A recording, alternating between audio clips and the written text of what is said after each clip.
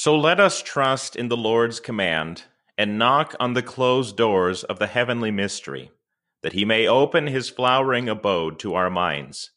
Then once we have reached the safety of that heavenly paradise, we may pluck the spiritual fruits without any of the first man's sinning.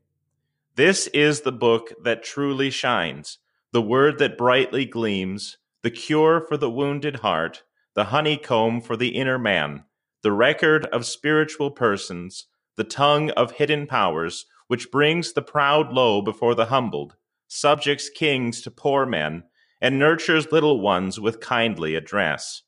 In it there is such great beauty of thought, such healing from the drops of words, that Solomon's phrase which he uttered in the Song of Songs is apt here: a garden enclosed and a fountain sealed up, a paradise full of all fruits.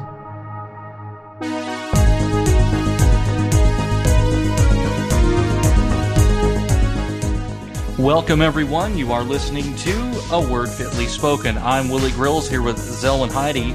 Today we're talking about the book of Psalms. Zelwyn, how are you? I'm doing great, Willie. It's gotten a little bit warm up here, so I'm kind of enjoying the nicer weather. Of course, when I say warm, I mean warmed up to above freezing. So some people might still think it cold, but I feel like it's almost short weather. So we had a couple days of borderline spring weather. I could get the grill out comfortably, enjoy a lot of that. And, you got to take your time. You want to do it proper, get out a good charcoal grill, take your time, slow down, enjoy the little things. But is there ever a time when it's not appropriate to grill? This is true, but I'm also not one of these super northern United States guys who feels the need to, every time there's 3 feet of snow outside, to put on my swim trunks and go out and grill brats or something like that. I'm very much of good British stock, so I'm more likely to stay home and enjoy a nice stew indoors during that kind of weather. But more power to the people who want to. Boiling all your food feel, but go ahead. Who needs flavor when you got a cauldron? But yeah, it's always good to have that. But now, as we are recording this, it seems to be sleeting a little bit, and the weather is getting cold again. That's where we are. So I'm sure we'll get another good snow or two in before Easter, and the spring thaw comes. So what are you going to do? The Lord causes the rain to fall. So exactly. I'm not complaining. It's just what you get for living in a temperate climate. Could be worse. Could be boiling somewhere down in the tropics. Could be freezing in Siberia. Could be living in a major metropolitan area too. So it can always be worse. I love it. So the Psalms. This is going to be the first of probably many episodes where we talk about specific Psalms, but today it's going to be more of a general overview of the book, what we do with it, where it comes from, why it's so important. Zelwyn, why are we undertaking to talk about the Psalms? I think out of all of the books of the Bible, there are few that are more beloved than the book of Psalms, because people know particular Psalms and they love particular Psalms, and the Psalms have a way of helping us to pray. They have a way of comforting us in times of trouble. They have a way of helping us express things that we might not otherwise be able to express. So I think what we have in the Psalter is it's a perfect hymnal, really. The perfect way of expressing praise and adoration to the Lord in whatever circumstance we might find ourselves. So I love the book of Psalms. I really do. You go through it. I go through it all the time, and it's a great book to be in. Wouldn't you agree?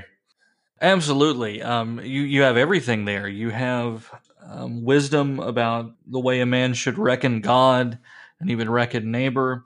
You have, probably most importantly, the Messianic Psalms, which are foretelling the coming of our Lord and Savior Jesus Christ. We have a practical devotional guide present in the Psalms. And in a world where publishing companies are always trying to get Christians to buy new books and different ways to approach this or that, it's really, to this day, hard to excel the Psalms in its depth of application for the Christian. And certainly for what it has to tell us about Jesus Christ. And if all we had were the Psalms, we could do worse. Exactly. Yeah, I mean, if all we had was the Psalms and we didn't have hymnals as good as they are and as useful as they are, we'd still be able to praise the Lord and to worship Him in spirit and truth. So it really is a wonderful thing to have. So, well, I guess then we should ask the most obvious question for those who are wondering: what is a psalm, and what is the Book of Psalms? a psalm, in its most basic definition, is a poem that was originally meant to be sung in some way. We don't know exactly how they were sung in the time of the Old Testament. I mean, and the church has sung them in lots of different ways and continues to use them in lots of different ways. But it is words in Scripture that are meant to be sung, or and in some way. And so the Book of Psalms itself is the collection that we have, 150 psalms, because we're not going to the East for any of their weird extra ones, but that's beside the point. 150 of these songs gathered together for the use of the church, gathered together over a rather wide period of time. How would you build on that, Willie? Well, I mean, I think you hit the nail on the head there. We'll place it into its context then. It is certainly part of the Old Testament, obviously, although perhaps not obviously to some people. And it's 150 psalms put together, or 151, depending on how you count. Right? I suppose We're going with the 150. Originally written in what language? Hebrew. Correct, but we're going to be LXX supremacists here and say that the Greek version was better. Well, you can, but anyway, go ahead. That's only because I'm a Christian, Z. Good enough for Jesus, good enough for me. Is that what you're saying? Right. And so because it does compile works from more than one author and ranging from a great period of time, it really, I mean, once you start digging into Psalms, you're learning about the exile, you're learning about Moses, about the heart of David. I mean, it's a historical book as well, right? In a number of ways, right? And so it is bound, it is compiled, and it becomes part of the Old Testament canon. I mean, without dispute, it's the Psalms, right? and then on down through today, as you mentioned, it's used in Christian worship. Is there any Old Testament book that is as foundational to the faith as Psalms? Well, you might be able to argue Genesis, but that's beside. Right, but I mean, maybe. Yeah, I mean, just maybe because it's the beginning. I mean, in history-wise, yes, but as far as use in Christian life, in home, in the in and out everyday Christianity, is there a book in the Old Testament that's had as great of impact? And I don't know that you can say that. I don't think you can say that either, because if anything, just to show its true impact, I mean, there is no, if I'm not mistaken in this, there is no book quoted more frequently in the New Testament than the Book of Psalms.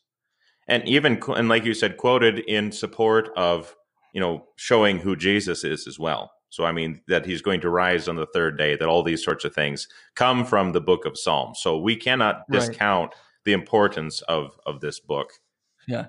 And, that aside, and I'm going to go back to the Septuagint here because we're talking about Messianic prophecy. Maybe that's worth an episode, the difference in these manuscripts and how they deal with certain explicit Christological references. Probably. I don't know. Probably. We'll get there one day. We get there. We've got more 19th century Lutheranism to get through first, and then we'll get to this. So if the Psalms is a collection of various songs and such, who put them together? Well, I think before we get to who put them together, I think it's worth pointing out that the Psalms themselves cover a wide range of time. Okay, because we often call the Psalms, the Book of David. And the New Testament often refers to it as, being from David. And that is true because David wrote most of the Psalms. So you have most of the Psalms coming from around the time of the United Kingdom, a couple thousand years before Jesus comes around. Okay, now, hold on. For those listening, which United Kingdom are you talking about? The United Kingdom of Israel. So we go. In the time of David, in the time of Solomon, in that time period. Right. Just wanted to clarify. I know you weren't going British Israeli on me. Not yet, anyway. Not yet. We got a few more episodes before they're ready for that one. But the earliest psalm that we have in the book of Psalms is probably Psalm 90, although you can argue with me on if you disagree with that. But Psalm 90 is called a prayer of Moses. So that one was written by Moses. So, that's even further back. You're dealing like 400 years before the time of David. And then with some of the latest Psalms which we have, like Psalm 137, for example, which was written after the time of the exile. So after the Jews were sent away into exile, and then God brings them back after 70 years, some of the Psalms were written during that time period as well. So you have this gigantic stretch of Old Testament history that the Psalms are covering, and all these different authors and whoever's composing the Psalms. And I think most of them are composed during the time of David. I mean, I think you could make the argument that Asaph, for example, is somewhere closer to that time period as well. But the point is that all of these were written over this long period of time, and so eventually you had to compile them all into the book that we have. I think that probably happened in a couple of stages, because if anyone who's looked at their Bible has noticed from time to time, the book of Psalms itself is divided into 5 sub-books. So you have book 1, which is the 1 to 42, if I remember correctly, book 2, book 3, book 4, book 5. And I think that this may have been an example of these Psalms, as they were gathered through time, being collected into these smaller books, which were then finally put together sometime after the exile. So, do you want to build on that, Willie? I mean, I want to explain more. But no, I think you hit the nail on the head. It is a collection of writings from a world far removed from the person collecting it, and then all the way up to the time of the actual collection, almost, or maybe a little bit later. And again, that's very important because, as I mentioned a few minutes ago, it's not merely a song book. Mm-hmm. Although it is a songbook, but it's also something of a historical record. And so that's a tremendous thing here. And I think it does build upon something that's important for us who believe the Bible, and that is that God preserves his word. Right. And this is how you're seeing it happen. God is, we sometimes think, I mean, not really, but sometimes people get the idea that Christians believe that God just gave somebody the book, right, like Joseph Smith finding the tablets or something. But it's actually preserved to a number of different ways, and I think this historical record keeping is one way that it's preserved on down through the years. So it's recorded, preserved, and then used by the church, and then re-recorded for literal preservation's sake in some ways. Sure. And that is important because that is how God keeps his word.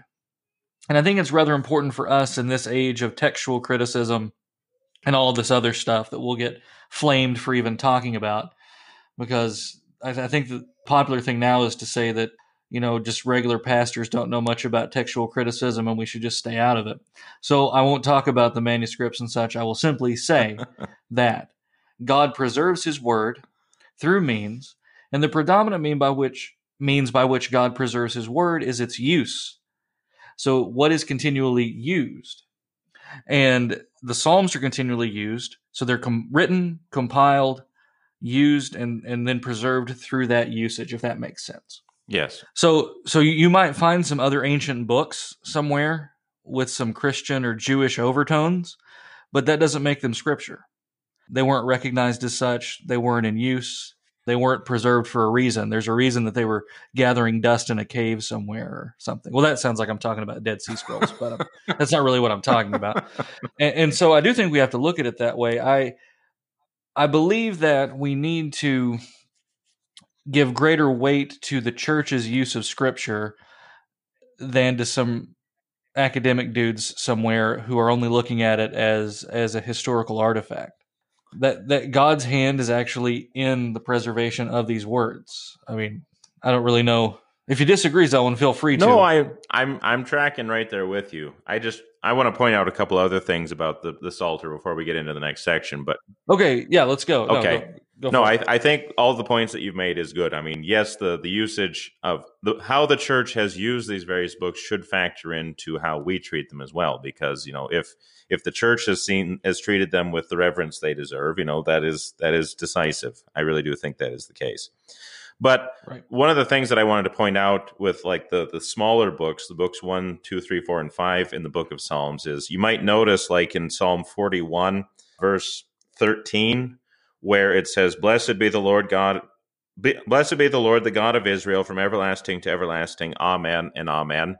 So you kind of have this closing of that sub book. And also when you get to example at the end of the second book, where it says the prayers of David are ended, I think that's also another indication that, like you were pointing out, this is not just done all at once, but was brought together over time and then finally compiled at some point in, after the exile into what we have as the Book of Psalms.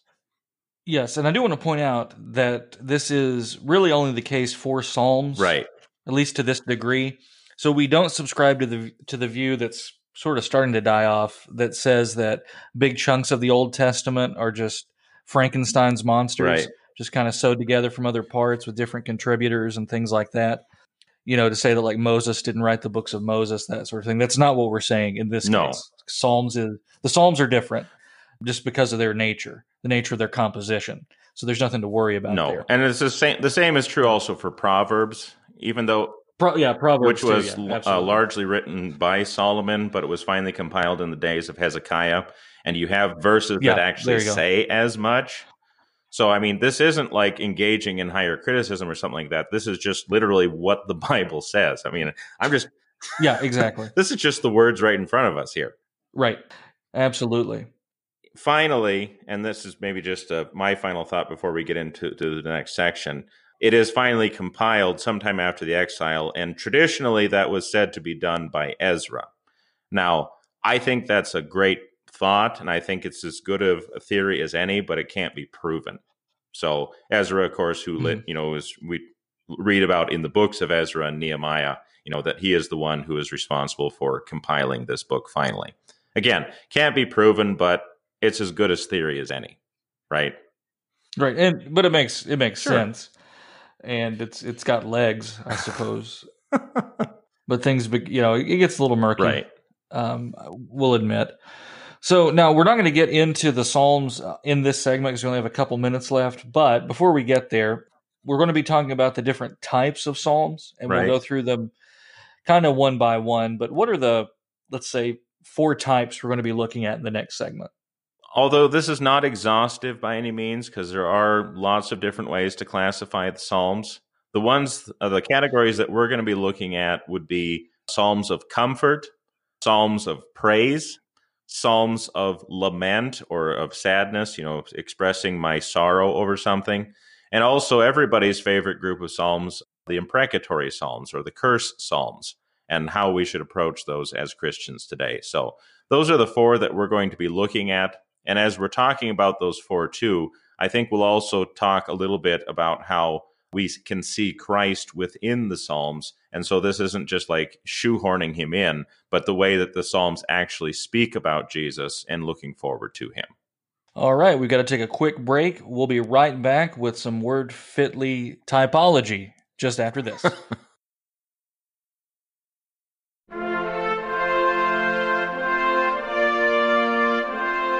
The Word of God is living and active, sharper than any double-edged sword. The Word of God is the center of our faith life. Join us every Thursday for a new podcast, available on iTunes and your favorite podcasting app. Follow us on Twitter at WordFitly. Check us out on Facebook, facebook.com/WordFitly, and check out our website, wordfitlyspoken.org. We thank you for listening and stay tuned for more Word Fitly Spoken.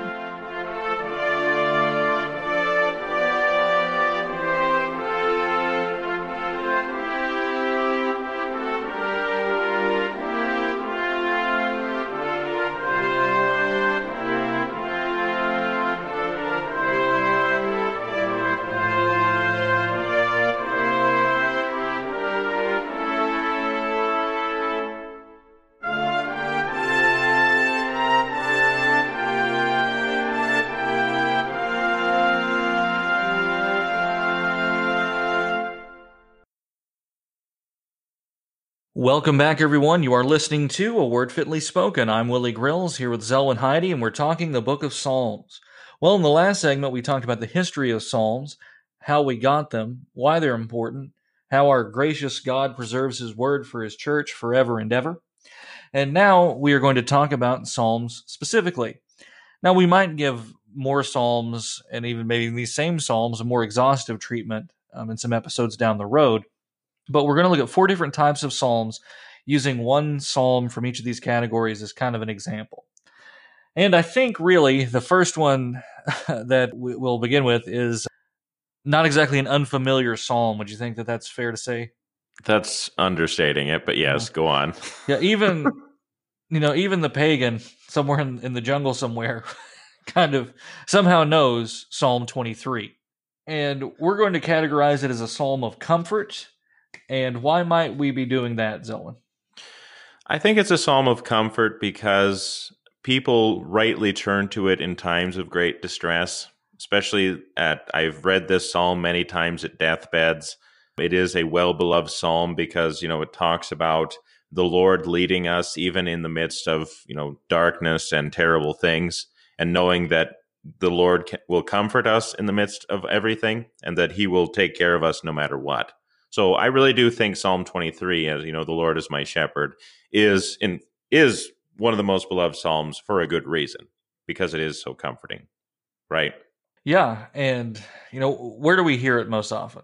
Well, at deathbeds, very often, or at funerals. Funerals, and I think for that reason, in some people's minds, they kind of associate it with death, which is fine, but it almost has a negative connotation, in some people's ears. Sure. Because they just associate it with sad times. Well, the whole point is that it's a comfort in dark times. Right. So, shall we read through it and talk about it a bit? Sure. We'll just I'll read the first 3 verses here. It'll break it down into 3 sections.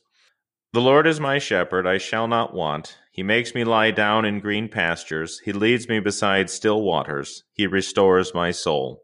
He leads me in paths of righteousness for His name's sake. It's not the King James, Willie. I'm sorry.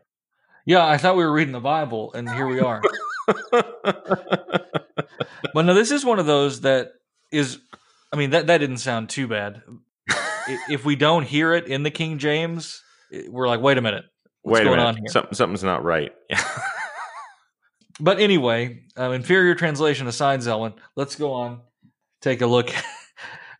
Sorry, lyrically inferior. That's all I mean. I know what you mean. Well, I'm thinking for those out there who have their ESVs or NASBs or something like that. That I'm just joshing you, folks. It's okay. You'll be all right. Although if you're using like TNIV, The Message, or something, then please consult your local Bible bookstore and amend that. We're getting out into the weeds now, though. That's right. Or you know what we could plug? The EHV, right? Well, sure. The Evangelical Heritage version from our Wells friends. But anyway. I don't have that in front of me, though. But anyway. That's right. Psalm 23. Go on. But anyway, so, talking about, the Lord being our shepherd, of course, is a beloved image in the Bible, if only because, in John, where it talks about Jesus being the good shepherd, the one who lays down His life for the sheep. And that also emphasizing that He is my shepherd, and as opposed to just saying He is a shepherd, but He is my shepherd, is something that I think is also comforting to us in times of, when we need to seek that kind of comfort. Well, okay. Let me ask you a question. Go ahead. Why would having a shepherd be comforting? Because, see, I'm a single person who don't need no man. Is how a lot of people take it. That's not me, by the way. That's my imaginary objector. I'm the opposite of everything I just said. So don't get the wrong idea. Got to over-explain in the podcast world in this current year. In the current year. Yeah, exactly. In the current year, I have to remind people I'm joking. So, we who have families who understand patriarchy, headship, that sort of thing, and as fathers ourselves and husbands, and pastors, most obviously, it might not be so foreign to those of us like that listening, but for a lot of people, the idea of having a shepherd implies that they're a sheep and they're just being pushed around here and there. Why is the Lord being our shepherd a good thing? Well, because as it says, he takes care of us. So we don't want to think of a shepherd as being a tyrant or having any kind of authority or headship as being simply tyranny. But the Lord being our shepherd means that he is leading us, that he is showing us the way that, he wants us to go because he knows how to take care of us. So when you grew up on a cattle farm, I did. How would you describe your or your father's relationship toward the livestock? Assuming you had a good childhood. Right. Well, I mean, assuming that, we weren't screaming at them because it's cattle, but that's beside the point. That's right. Well, I mean, with cattle, you treat them well. So, obviously because you want to treat your investment well, but you treat them well because, you do care for them. You do want to feed them in winter so that they have something to eat. You do want to, put up hay during the summer so that you're able to prepare for the coming winter. So, I mean, there is always this care which goes into taking care of livestock of any kind, which is what, even with something as simple as like chickens, you have to feed them. You have to give them the things that they need so that they will be able to thrive, so that they will be able to, live and to produce. So I think when we think of it in terms of sheep as well, that's helpful for us because the Lord is the one who is giving us all these things. And, his hand is not shortened so that he's unable to, but he actually knows our situation better than we do, which is why I think that, the imagery of a shepherd leading us is so comforting, in dark and difficult situations. Right. Yeah, absolutely. And when we don't know the way to go, the shepherd is there leading us through the darkness, in the places where we cannot see. So it is a beautiful image of a benevolent caregiver and leader and father. Right. There's a father image happening.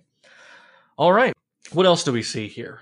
He makes me to lie down in green pastures. He leadeth me beside the still waters. I mean, that's an obvious one. I mean, that's continuing on this livestock imagery here. He's giving you good food, okay, and letting you rest in good places. Now, we're assuming the pasture here is lush and nice, right? It's green pastures. It's not. Are the Badlands pretty bad as far as that goes? Or is that just the name? Well, I mean, it turns brown pretty quick most years, yes. But even then, they're not going to starve by any means. Sure. And then he restoreth my soul. He leadeth me in the paths of righteousness for his name's sake. Right. Now that's an interesting one. What does that mean? Well, to lead in the paths of righteousness, of course, means, to make us holy, to lead us in the way that he would have us go, but it's being done for the sake of his holy name. And this is actually pointing to God in his faithfulness toward us, because even when we are faithless towards God, God does not fail to keep his promises.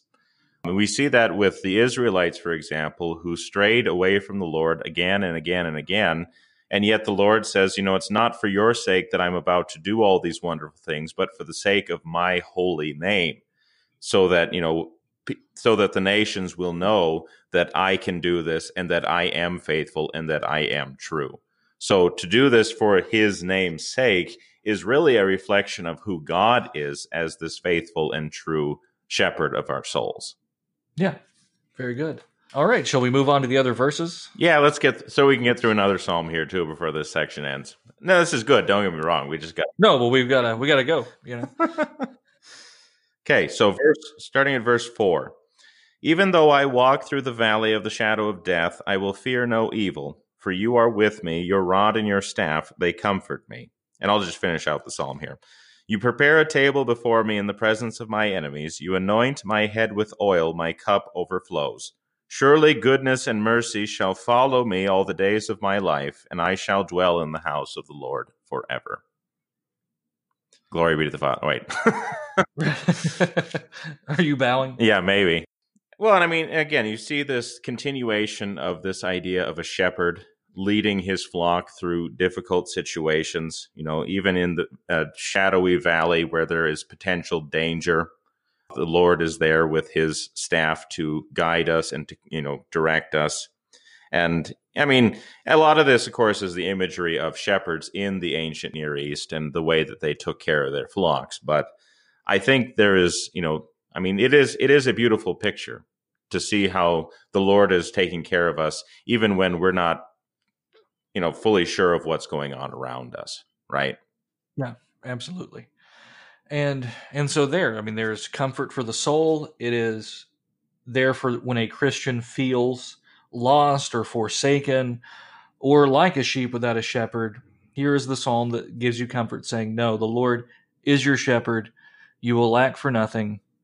Follow him. So there we go. Of course, I was reading this psalm and thinking of Pilgrim's Progress, Pope and pagan and and the Slough of Despond, but maybe we're getting really far afield now. That's right. Well, yeah, it doesn't mean he's going to get you through it. It just might not be that easy. Well, do you want to say anything else about Psalm 23 then, Willie? No, not right now. I think this might be one we come back to in later episodes. You never know. Sure. So let's talk about Psalms of praise. Okay. Well, the Psalms of praise within the book of Psalms are those that we get words like hallelujah from, or alleluia. That they are praising God for what he has done and giving thanks to him for his steadfast love endures forever, to quote 136. All of these wonderful things that God has done and giving thanks back to him for it. And probably one, pretty well-known psalm of this type would be the very last psalm in the book of Psalms, of course, Psalm 150. And I'll just read it real quick because it's not very long. Praise the Lord. Praise God in his sanctuary. Praise him in his mighty heavens. Praise him for his mighty deeds. Praise him according to his excellent greatness. Praise him with trumpet sound. Praise him with lute and harp. Praise him with tambourine and dance. Praise him with strings and pipe. Praise him with sounding cymbals. Praise him with loud clashing cymbals. Let everything that has breath praise the Lord. Praise the Lord. Loud boiling test tubes and wait. Careful. We don't want to get a letter. I'm just feeling feisty today. But anyway. That's right. Well, I mean, come on. Mighty heavens versus firmament of his power. Right. But now we're back to translations again. So what does this teach us about praise? I think it teaches us that praise is, well, I would say, first of all, is always rooted in what God has done for us, that God's action comes first, and therefore we praise him for the things that he has done. We talked a little about this a little bit in the worship episode where, worship is always rooted in God first, and then it's our reaction, which is equally important, but it's our reaction to what he has done. So praise recalls God's wondrous works and his mighty deeds, and then praises him accordingly with all that we have because of what he has done for us. You want to add to that? No, I think that's a perfect summary, especially the praise with all that we have. This is sort of one of the proof texts where we get the idea that we could bring in all kinds of odd instrumentation into the into the worship service. Because what does verse 4 say?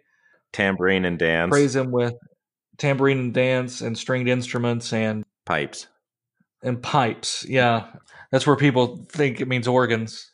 Right. So there's maybe one ding, because the King James does say an organ.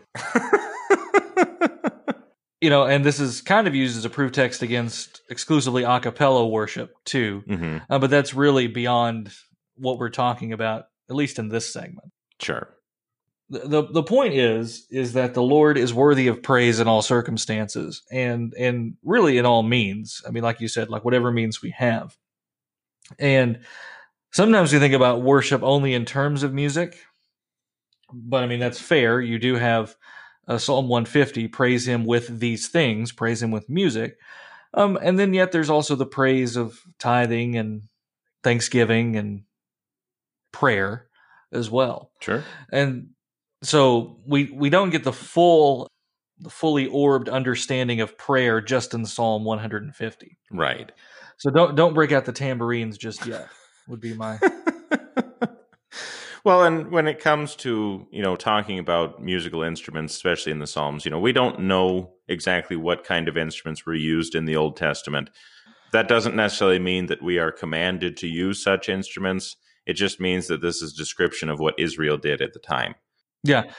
And we certainly don't worship exactly the same as Israel did in the Old Testament. Oh, absolutely not. Yeah. There's no bloodstains on your alb. Well, not yet anyway. Right.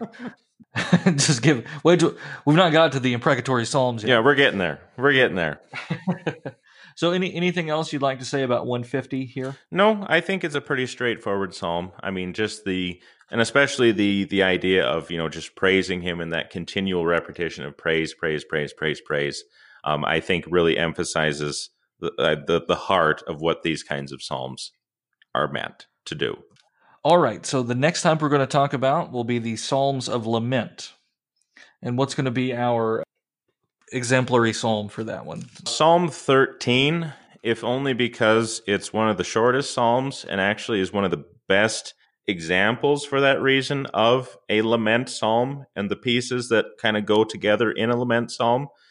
And what we mean by lament psalms, of course, is a psalm spoken or sung in a time of great distress, wondering, oh God, why are you so far away? Why are you, not helping me? Come and do something about it. And basically the way that we go on to, the way that develops, because it's not just being sad for the sake of being sad. That's not the point of these psalms.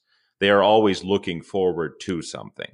Even Psalm 88, which is arguably one of the most, I don't know how you want to put it, depressive psalms in the whole Psalter, even it has this hope which comes through it because of what it's looking forward to. But we're looking at 13 right now. So, Willie, do you want to read this one? Yeah, I do have the King James just open in front of me. And there's a reason I have this particular Bible open in front of me, as we'll talk about later. But Psalm 13. How long wilt thou forget me, O Lord? Forever? How long wilt thou hide thy face from me?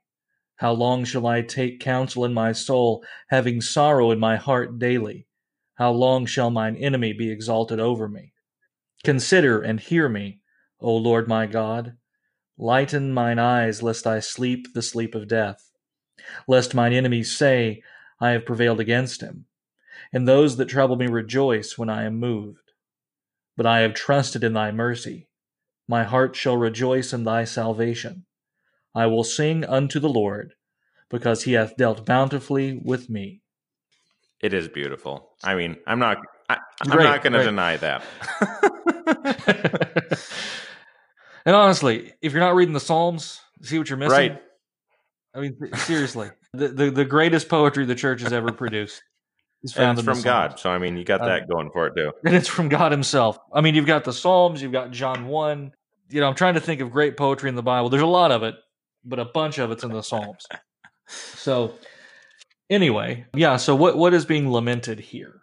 Well, and really, this lament psalm breaks down into 3 sections, okay? So you have the first section, the first couple of verses, you have the second section, which is 3 and 4, and you have the third section, which is 5 and 6.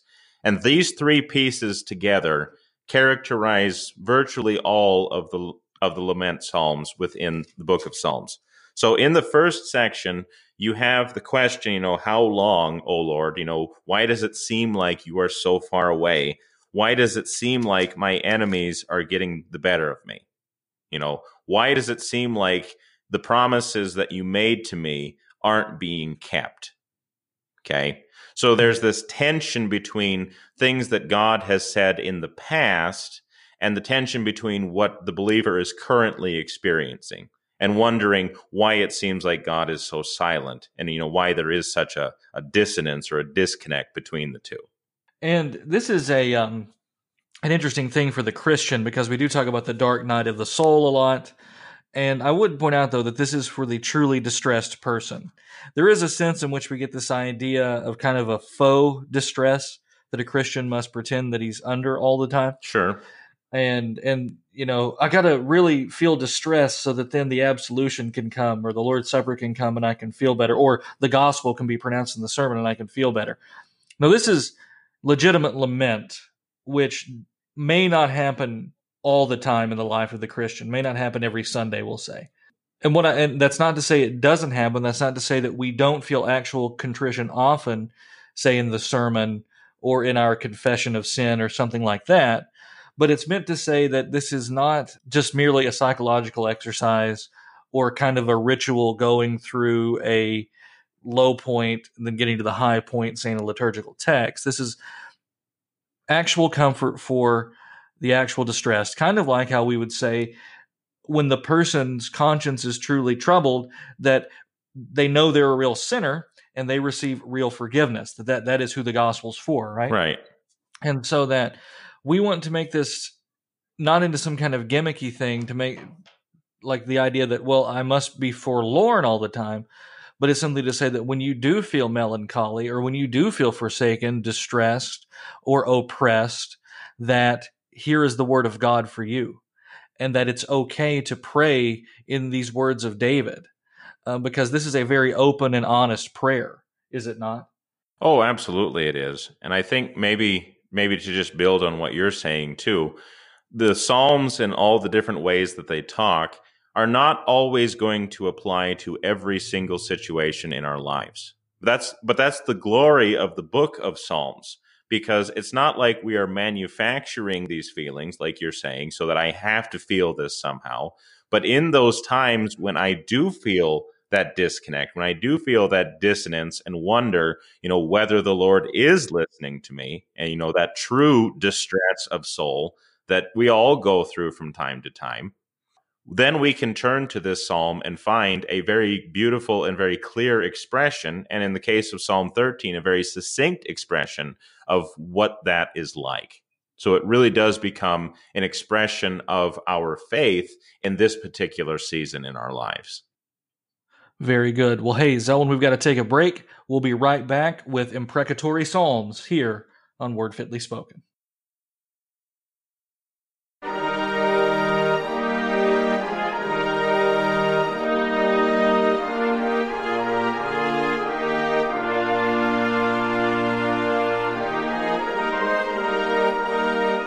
All Scripture is God-breathed and profitable for teaching, for reproof, for correction, and for training in righteousness, that the man of God may be competent, equipped for every good work. Visit our website, wordfitlyspoken.org. There you'll find new articles each week on the Bible and other topics. You can also join us on Facebook at Word Fitly Posting. That's Word Fitly Posting with a P, to discuss anything you've read or heard. Thank you for listening. We'll be right back with more Word Fitly Spoken.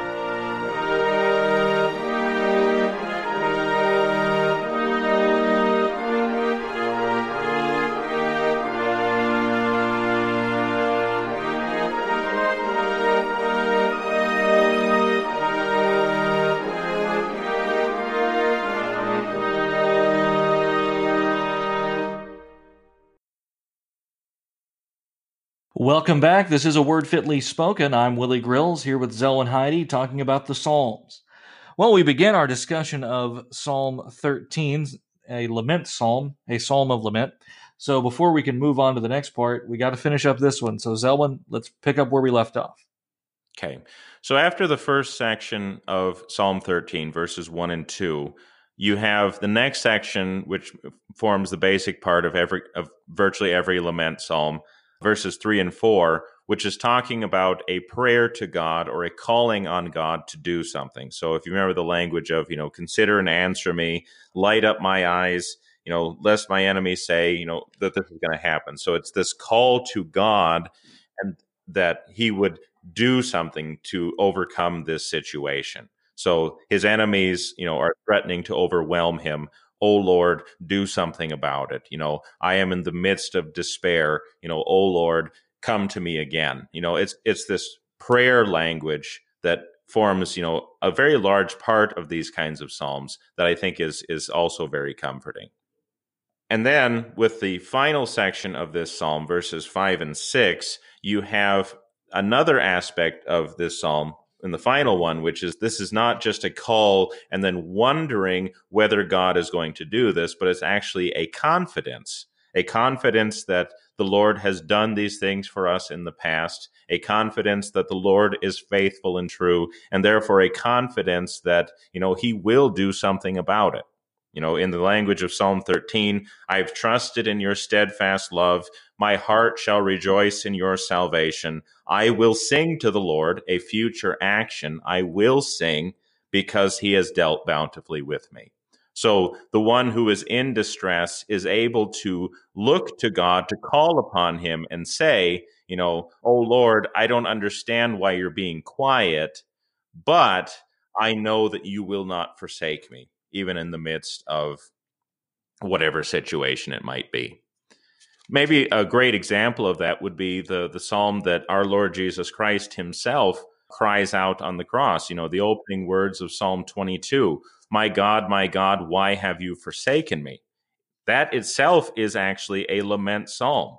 But it's not just Jesus saying, why am I being abandoned? And, it seems like you're so far off. It is that trust in the Lord who is going to take care of him no matter what. Because like verse 3, yet you are holy, enthroned on the praises of Israel. I'm not going to go into great detail about Psalm 22 because I think that's worth maybe doing all by itself. But you see that transition from the cry of lament to the confidence the one saying it has that the Lord is actually going to do something about it. Yeah. Psalms of lament then. So when are they used? Again, back to the second segment, when we are in these times of distress, feeling forsaken. They're not just simply gloom and doom. There is actually hope in the midst of lament, oftentimes. Mm-hmm. Even though when experiencing it, it may not feel that way, I suppose. But there is always light at the end of the tunnel, if I may be cliched. So, all right. It's all right. So are we ready to talk about imprecatory psalms now? I suppose we'd better, because it's probably what everybody's wondering about. What is an imprecatory psalm? Why do they sometimes get left out of psalters? And why are they still pretty good? Right. That kind of is the whole issue at hand, isn't it? Imprecatory psalms are those psalms which call upon God to curse or to do something against our enemies. Okay. And the psalm that I'm gonna have to answer your questions kind of over the long term here, but the psalm that I want to look at as an example of this, a just brief example, is Psalm 5. And I'm going to be looking at verses 9 and 10 in particular. So these are those verses. For there is no truth in their mouth. Their inmost self is destruction. Their throat is an open grave. They flatter with their tongue. Make them bear their guilt, O God. Let them fall by their own counsels. Because of the abundance of their transgressions, cast them out, for they have rebelled against you. Pretty strong language, wouldn't you say, Willie? Absolutely. And, that's just Psalm 5. You haven't even seen Psalm 137 yet. And yeah. Now, why might these psalms make Christians uncomfortable? I think they make us uncomfortable because we think, and I'm going to put the emphasis here on we think, that there is somehow a conflict between the language of these psalms and the words of Jesus, like love your enemies, or, forgive them, or, there seems to be this tension between what Jesus is doing in the Sermon on the Mount in particular and the language of many of these psalms. But I think that this tension is more imagined than actual real, because, and this is why, because when we're talking about the cursing psalms and calling upon God to do something, we don't want to think of these psalms in terms of personal vendettas. That's really, really, really easy to do, however. Right. They're not Charles Bronson songs. Although that might be kind of cool. But anyway. That's right. I wish we could have made that happen. That would have been a good cassette collection. Charles Bronson reads the Psalms. Reads the imprecatory Psalms. $9.99 a month from Time Life. Willie would be all over that. But the point is this is not a personal vendetta. This is always calling on God to do something. Okay? It is trusting in God to bring justice to his people. And yes, it's using very strong language to do that. Make them bear their guilt, let them fall by their own counsels, cast them down like in some of the other Psalms. But the whole point is that we are looking to God to give us the justice which we have not yet received in this life. Yes, and it's not immoral to ask God for justice. Right?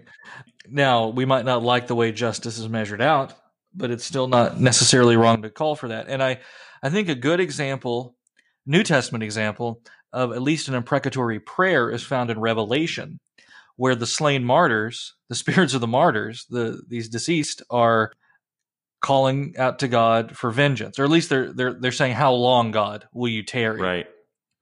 For justice, for vengeance. This is when somebody comes in and tries to tell me they're not martyrs or something, even though that's the plain meaning of the text. I mean, in a book like Revelation, there's no clearer part than that. But right. But it wouldn't even matter. Even if you do go off the rails and think it's not actual martyrs, it's still Christians praying that God's justice be done. Right. And in his time, but they're asking, "How long, O Lord?" Right. And what are they asking? They're not saying how long until something nice and cuddly. They're saying, "Will our blood be avenged?" Right. And and once again, that's why they're martyrs. It's actual bloodshed, but death. And so you have it even up into the New Testament. And you're right. There is no contradiction here with the words of our Lord, because this isn't personal vengeance, okay, in the way we think of it. One of the promises of the gospel is recompense for those who do evil to the people of God. And we forget that. And especially in this age where universalism seems to be on the rise, part of the condemnation that people receive in the last days is related to justice for the evils inflicted upon the Church of Christ. Right. And that's something that we get a little bit uncomfortable with. But I mean, the whole concept of hell we're uncomfortable with. And then, okay, so we'll admit there's a hell, but then they'll say, well, it can't really be a place of judgment. And so we just soften it and soften it and soften it to the point of it almost doesn't exist. But I think you honestly have to look at these in light of judgment and in light of hell, ultimately. Because that's how a lot of these psalms, well, some of the psalms are actually answered in history, but other times we're just having to wait until the last day. And I think another thing to point out with that too is that when we're dealing with the judgment that we are looking for, Jesus being victorious over his enemies is very much a part of the imagery of the New Testament. That Jesus will reign in the midst of his enemies. I mean, that's the language of the Psalms, but he is going to give us victory. Right. Now, as individual Christians, we have to be careful, though. Right. Because it is not appropriate to pray against your every perceived enemy. It's not Christian to want constant war and conflict and to want to see God consign someone to hell. Somebody said something nasty about me at lunch, and so I pray Psalm 69 against them. Yeah. Yeah, exactly. The hard part about bearing the cross is that we are called to personally forgive those who sin against us. And it takes great discernment somewhere between forgiveness and the imprecatory psalms. What is the right use of these texts? And so not everybody is the same kind of enemy. Right. So the Christian can truly pray without contradiction, "Lord, bring about your justice," and also say, "Lord, bring your mercy to these people as well." With the assumption that it is the Lord who will do these things. Yeah, well, yeah, you're petitioning him to do it. And again, we get back to the Charles Bronson narrative here, where when we say, "Lord, bring about your justice," we're not going to look over at the Smith 686 sitting on the counter and go, "I see what you want me to do." Right? That's not what's going to happen here. This is where I'm very much stressing the eschatological nature of the fulfillment of a lot of this. It may happen in a time of earthly war, I suppose, but more than likely, this is all going to be measured out on that great and terrible last day. Right. And really, I'd like to talk more about hell and judgment, but we can't. That's not really the subject of it. But this is true. Imprecatory psalms are prayed by saints in the Old Testament. God hears them, and it would appear that God answers them. Yeah. So, any more you'd like to say on that? Well, and you asked the question of why don't we have them in our hymnals? Because I think people, I don't think they realize what it is that we're talking about here. This is not a matter of personal vengeance, however strongly worded it might be, but it is looking for God's justice. And so I do think it is a shame that, and this is one of the things I will hold against TLH and LSB alike, that we don't have the complete Psalter within the hymnal. I really think You it can should buy be it there. for extra, though.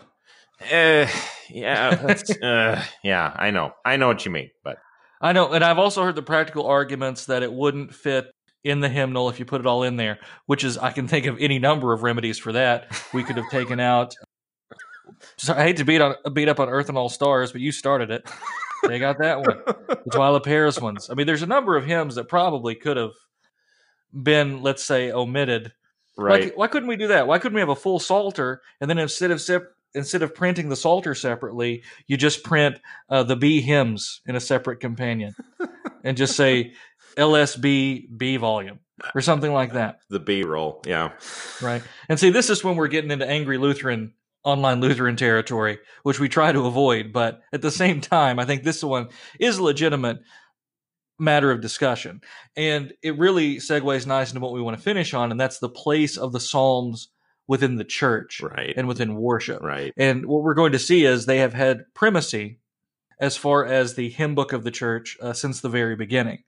And so I'm very concerned when we can start chopping out pieces of the chief liturgical text, for the church since time immemorial, and start adding in stuff, that we're paying royalties to some Dove Award-winning artist for in the 20th century. Well, and maybe to get it a little out of the angry area and back more into the more usual. Right, and I'm not angry. I know. I'm not mad. I know. I'm not an angry man by nature. I'm not praying imprecatory psalms against any particular hymnal. It's just the case of, are we missing something when we don't have all 150? I think we are. I would agree with you on that. So, but that being said, the use of psalms in history, for example, those of us who have liturgical services are still going to be using the psalms extensively, particularly in the introits and the graduals, because that's where most of the language of those come from. And in fact, if I'm not mistaken, historically, when services used to be quite a bit longer, even in the West, they used to use complete psalms as the introit.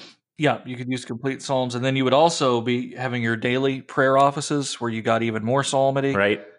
So that having the Psalter memorized is not entirely uncommon.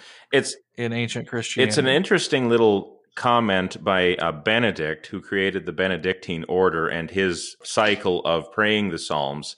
He makes an interesting comment that even though they were praying the entire Psalter every 2 weeks, that he thought of it as being somehow inferior because he says in centuries previous, they had been doing it every single week. It's that continual, time spent in the Psalter, in worship, in the daily offices that really shows that this is the language of worship of the church since the very beginning. And we'll go a little bit over time in this segment because we got a lot of important history here, but I'm going to try to kind of Bill and Ted just really breeze through some stuff here. Excellent. In the Christian East, it's true that there was some hymn writing early on, but for the most part, in the church, both East and West, since the very beginning, psalmody was the preferred songbook of the church. In the West, it was almost exclusively psalms and some canticles until Ambrose of Milan in the 4th century. So if that tells us anything, that the hymn industry is a bit of a latecomer. Right. And that's not to say that it's wrong to use hymns. It's just showing the importance of the Psalter in the public worship of the church, and really in the private worship, the private devotion in the life of the church. So Ambrose comes along, and then things start happening. Fast forward to the Reformation, And then you see Lutheranism being spread rather rapidly, in part due to Luther's hymnody. And these were texts that could be easily memorized because they were set to music. And you'll see this time and time again, texts being memorized because they're set to music. And the same thing is going to happen with a new kind of psalter that comes about during the Reformation, Right. Particularly in the Reformed churches, whereby psalms are set to meter so that people might more easily learn them. So, at least since the Reformation, you've had kind of a duel between our use of psalmody and our use of hymns. And for the Lutheran, that might seem a bit foreign because we've always had both. Sure. Like new hymns in the case of Luther, I mean, they're literally brand new in his time. But there are other hymns. I'm talking about the ones that actually come about as a result of the Lutheran Reformation. But outside of that, what rather quickly takes hold is the concept of exclusive psalmody within the church in the Reformed countries. So that's England and pretty much most of the rest of Europe, outside of the ones that remain Catholic, and then the Lutherans outside of Germany, say in Scandinavia, Prague, certain Right. areas. So the non-Lutheran European areas tend to go exclusive psalmody. And that might surprise people to learn that that is kind of true for the Anglicans at the time. We think of Anglicans as like Catholic light, but they're historically more entangled with Reformed views, especially early on. 19th century changes things, but I'm reducing it down. We'll do a whole episode there. But what happens is it's a cappella worship and exclusive psalmody that becomes very important in English-speaking Christianity. And so the Psalter now has a central place in worship again in the Reformed churches. And yet by the 17th century, by the 18th century, you have someone like Isaac Watts who comes along, and then that's kind of the end of widespread exclusive psalmody in the Reformed churches. There are a few holdouts today, but for the most part, nearly all Protestant churches are dominated by hymn singing. Sure. And take what you want from it. That's just how we got here. And I did pretty good for 4 minutes. Yeah, no, I think you summed it up pretty nicely. And I think it's worth saying, since we're kind of going over time anyway, we don't want to be, as Lutherans, looking at something like the idea of exclusive hymnody and saying, well, what a silly idea. Because I think what you have shown, like especially in the very earliest times in the church, that kind of exclusivity with the hymnody was still very much a part of the church. It's very much a part of the West. That doesn't mean that hymns are bad. I'm not saying that we have to throw out the hymnal. It just means that when we are dealing with that idea of only using the Psalms as our songs in worship, we are seeing something that at least has historical basis. Yeah, and it's, especially in the early church, it's psalms and other biblical canticles. Right. So the other songs that you get in places in the Bible, both Old and New Testament, but still, the idea is singing scripture. Right. It's just a historical reality of that's how worship was. Right. And how it develops. And as you say, this isn't saying we should go back to exclusive psalmody. It's just the kind of the way it was. Right. Yeah. I do think that sometimes perhaps we put a lot more emphasis on hymn composition and hymn debates than we do on just singing the Psalms. Sure.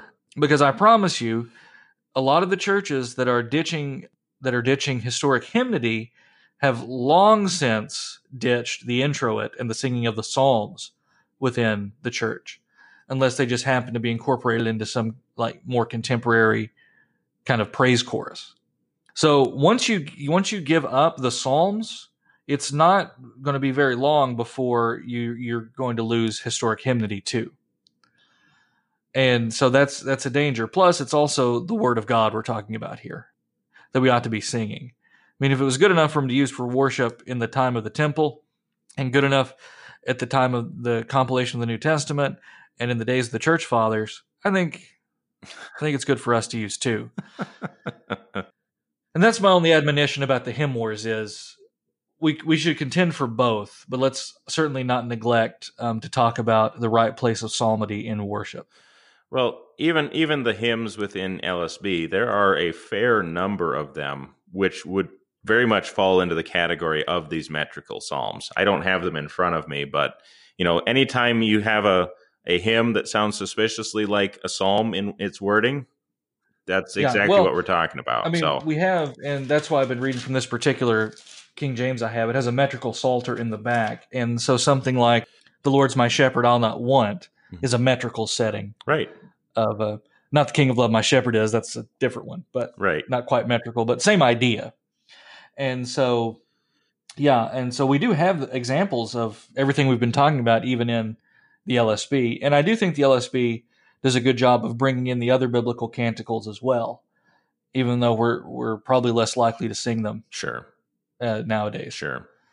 For right or wrong, it's just they just don't get trotted out as often as "Listen, God is Calling" or something, or "Old Rugged Cross" or something. Now we're really going to get the letters, Willie.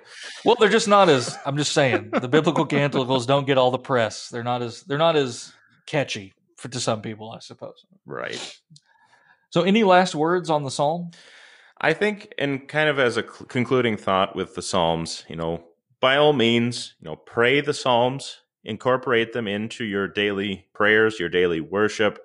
You maybe don't have to go the route of the Benedictines or even the East, doing it once a week or twice a week or once every 2 weeks.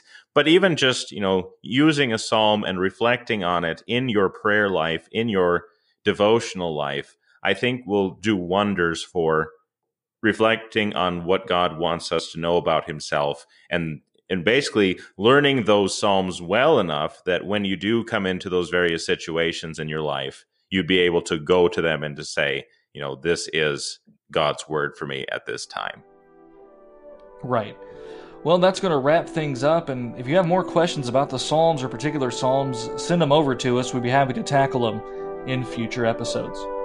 This has been A Word Fitly Spoken. If you like what you heard and want to know more, check us out at wordfitlyspoken.org, facebook.com/wordfitly, or Twitter @wordfitly. I'm Willie Grills here with Zelwyn Heidi. God love you, and God bless.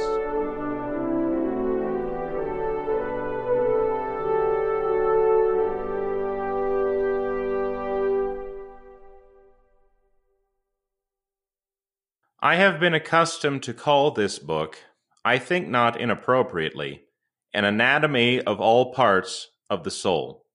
For there is not an emotion of which any one can be conscious that is not here represented as in a mirror. Or rather, the Holy Spirit has here drawn to the life all the griefs, sorrows, fears, doubts, hopes, cares, perplexities, in short, all the distracting emotions with which the minds of men are wont to be agitated. The other parts of Scripture contain the commandments which God enjoined his servants to announce to us. But here the prophets themselves, seeing they are exhibited to us as speaking to God, and laying open all their inmost thoughts and affections, call, or rather draw, each of us to the examination of himself in particulars, in order that none of the many infirmities to which we are subject, and of the many vices with which we abound, may remain concealed.